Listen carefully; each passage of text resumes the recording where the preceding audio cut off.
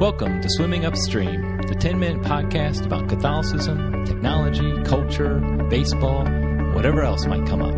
I'm your host, Eric Sammons. On today's episode, I'm going to be discussing the Baseball Hall of Fame voting and talk about my own voting and what I think about the whole Hall of Fame PED steroid debate. You can find the show notes for this episode at ericsammons.com/podcast/44.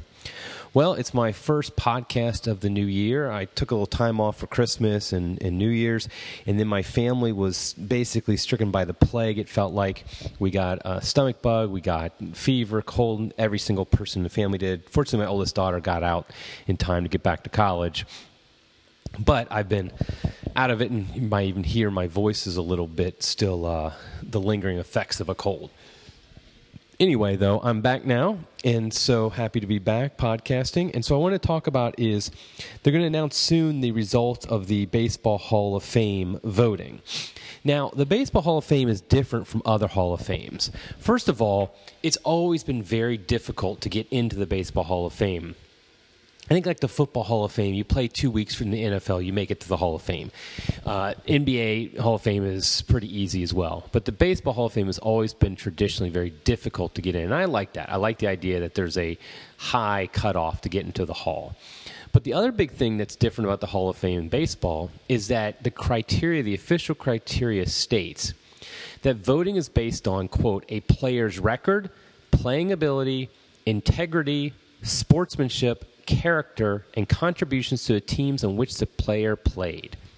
If you note, 3 of those 6 have to do with non-playing actions: integrity, sportsmanship, and character. And so the Hall of Fame, getting into the Hall of Fame in baseball isn't just a matter of being a very good player. It also has to do with things above and beyond that. Now, I've been to the Hall of Fame in Cooperstown, and I recommend it for any baseball fan to definitely go there sometime.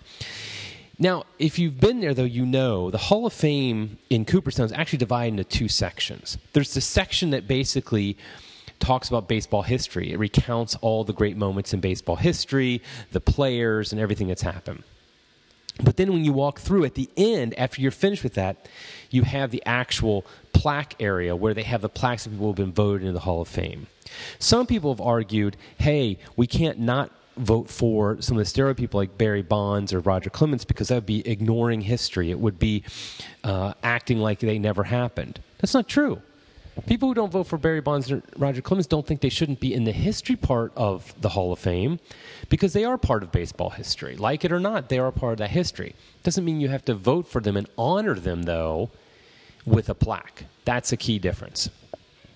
Another argument I've heard recently about Hall of Fame voting and voting for the PED is that everybody back in the 90s, before, if you're doing PED steroids before testing happened in, I think it was like 2004, 2005, then it wasn't really cheating because it wasn't against the rules.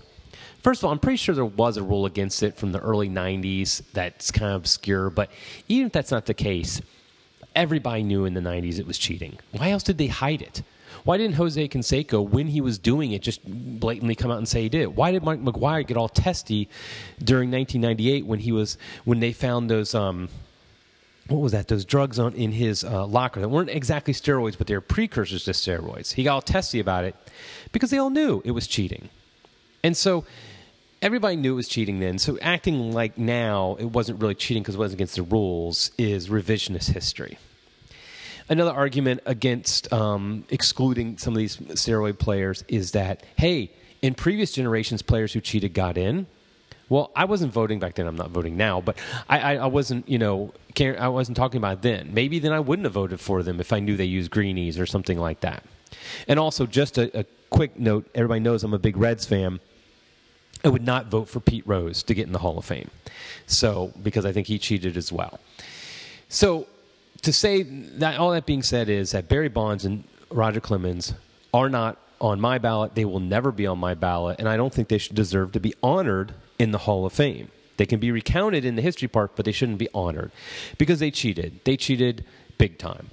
I mean, if you look at it, their careers before they started cheating were great and were Hall-worthy. But the fact is they had a choice. They had a choice, and they could have decided to either take or not take, and they decided to take. And ultimately, to me, that's just comes down to then they don't deserve to be in the Hall of Fame. They shouldn't be honored as baseball players because they decided to cheat instead of to try to play fair. It doesn't matter if everybody else is cheating. You still don't do it. And also I exclude Manny Ramirez for the same reason because he was a known steroid user as well.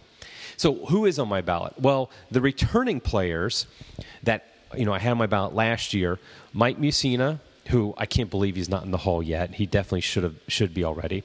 Curt Schilling, I feel the same thing about him. And frankly, the whole Curt Schilling controversy, so to speak, is annoying. The guy is obviously politically conservative. He's a big Trump fan, I think. I'm not a big Trump fan, but I think Curt Schilling was a great baseball player. And actually, I agree with a lot of the stuff he said politically. But even if I didn't, I don't think that has to do with integrity, sportsmanship, or character, the fact that he happens to be politically conservative. And the people who dropped him off their ballot, I think it was last year, I think that's ridiculous. I was very happy to see when I looked at balloting right now, the tracking of balloting right now, that he has gained votes. And so it looks like people are going to be voting for him. I don't think he'll make it in this year, but I think he should eventually. Another one returning is Vladimir Guerrero. That's the printer in the background if you hear the beeping. Larry Walker, and Edgar Martinez. I think all of those guys should get in. So Mussina, Schilling, Vlad, Larry Walker, Edgar Martinez. I didn't originally think Larry Walker should because of the whole Coors Field effect, but looking at his stats, I think he deserves it. Now, of the new players that are on the ballot for the first time this year, there's one that's a lock, Chipper Jones. Obviously, one of the great third baseman of all time and the greatest third baseman of his time, of his generation. Chipper Jones is a lock to be a first ballot. I mean, he's not quite as much a lock as maybe Junior was, but he should get in, and he will get in.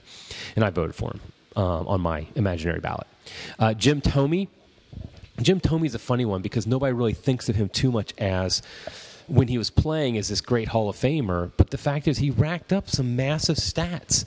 It was unbelievable. He had 612 home runs, which is the big thing, but he also had a 276, 402, 554 slash line. That's batting average, on-base percentage, and slugging percentage. That is incredible for that length of time. So Jim Thome gets in. And then the other guy I voted for, the last guy I voted for in my imaginary ballot, is Scott Rowland, which I'm actually surprised I voted for him. I loved him when he played for the Reds, but I never thought of him as a Hall of Famer.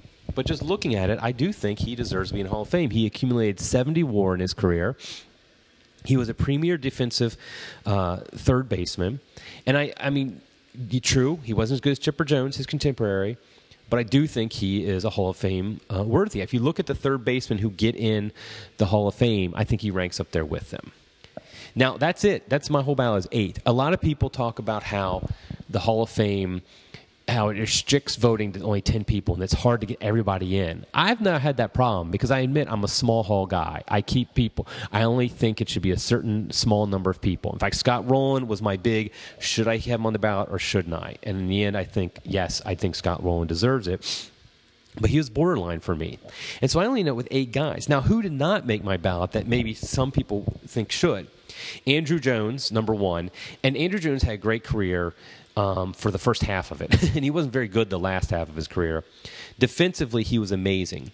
I just don't know. I don't trust the defensive metrics completely. And so his WAR, which is like 62 or something like that, is very high. And I think anything over 60, is kind of could be Hall-worthy. I just think a lot of that might be inflated by the defensive metrics, which aren't always accurate. So I did not include him, but maybe I will in the future. Fred McGriff I didn't include. Johnny Damon I didn't include. And Gary Sheffield I didn't include. Sheffield, he was definitely borderline. Maybe I should have put him on, but I think the steroid suspicions are pretty strong with him as well. So I didn't include him. All 4 of those guys, well, not Johnny Damon, but Andrew Jones, Fred McGriff, Gary Sheffield, I could probably be convinced the other way that perhaps I could add them in the future.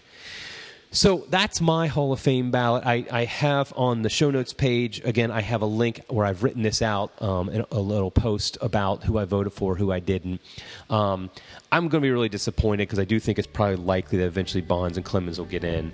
And I've never liked the arguments for why you should honor them with a Hall of Fame vote. Let's hope that doesn't happen anytime soon. But that's it for today's episode. Until next time, keep swimming against the stream.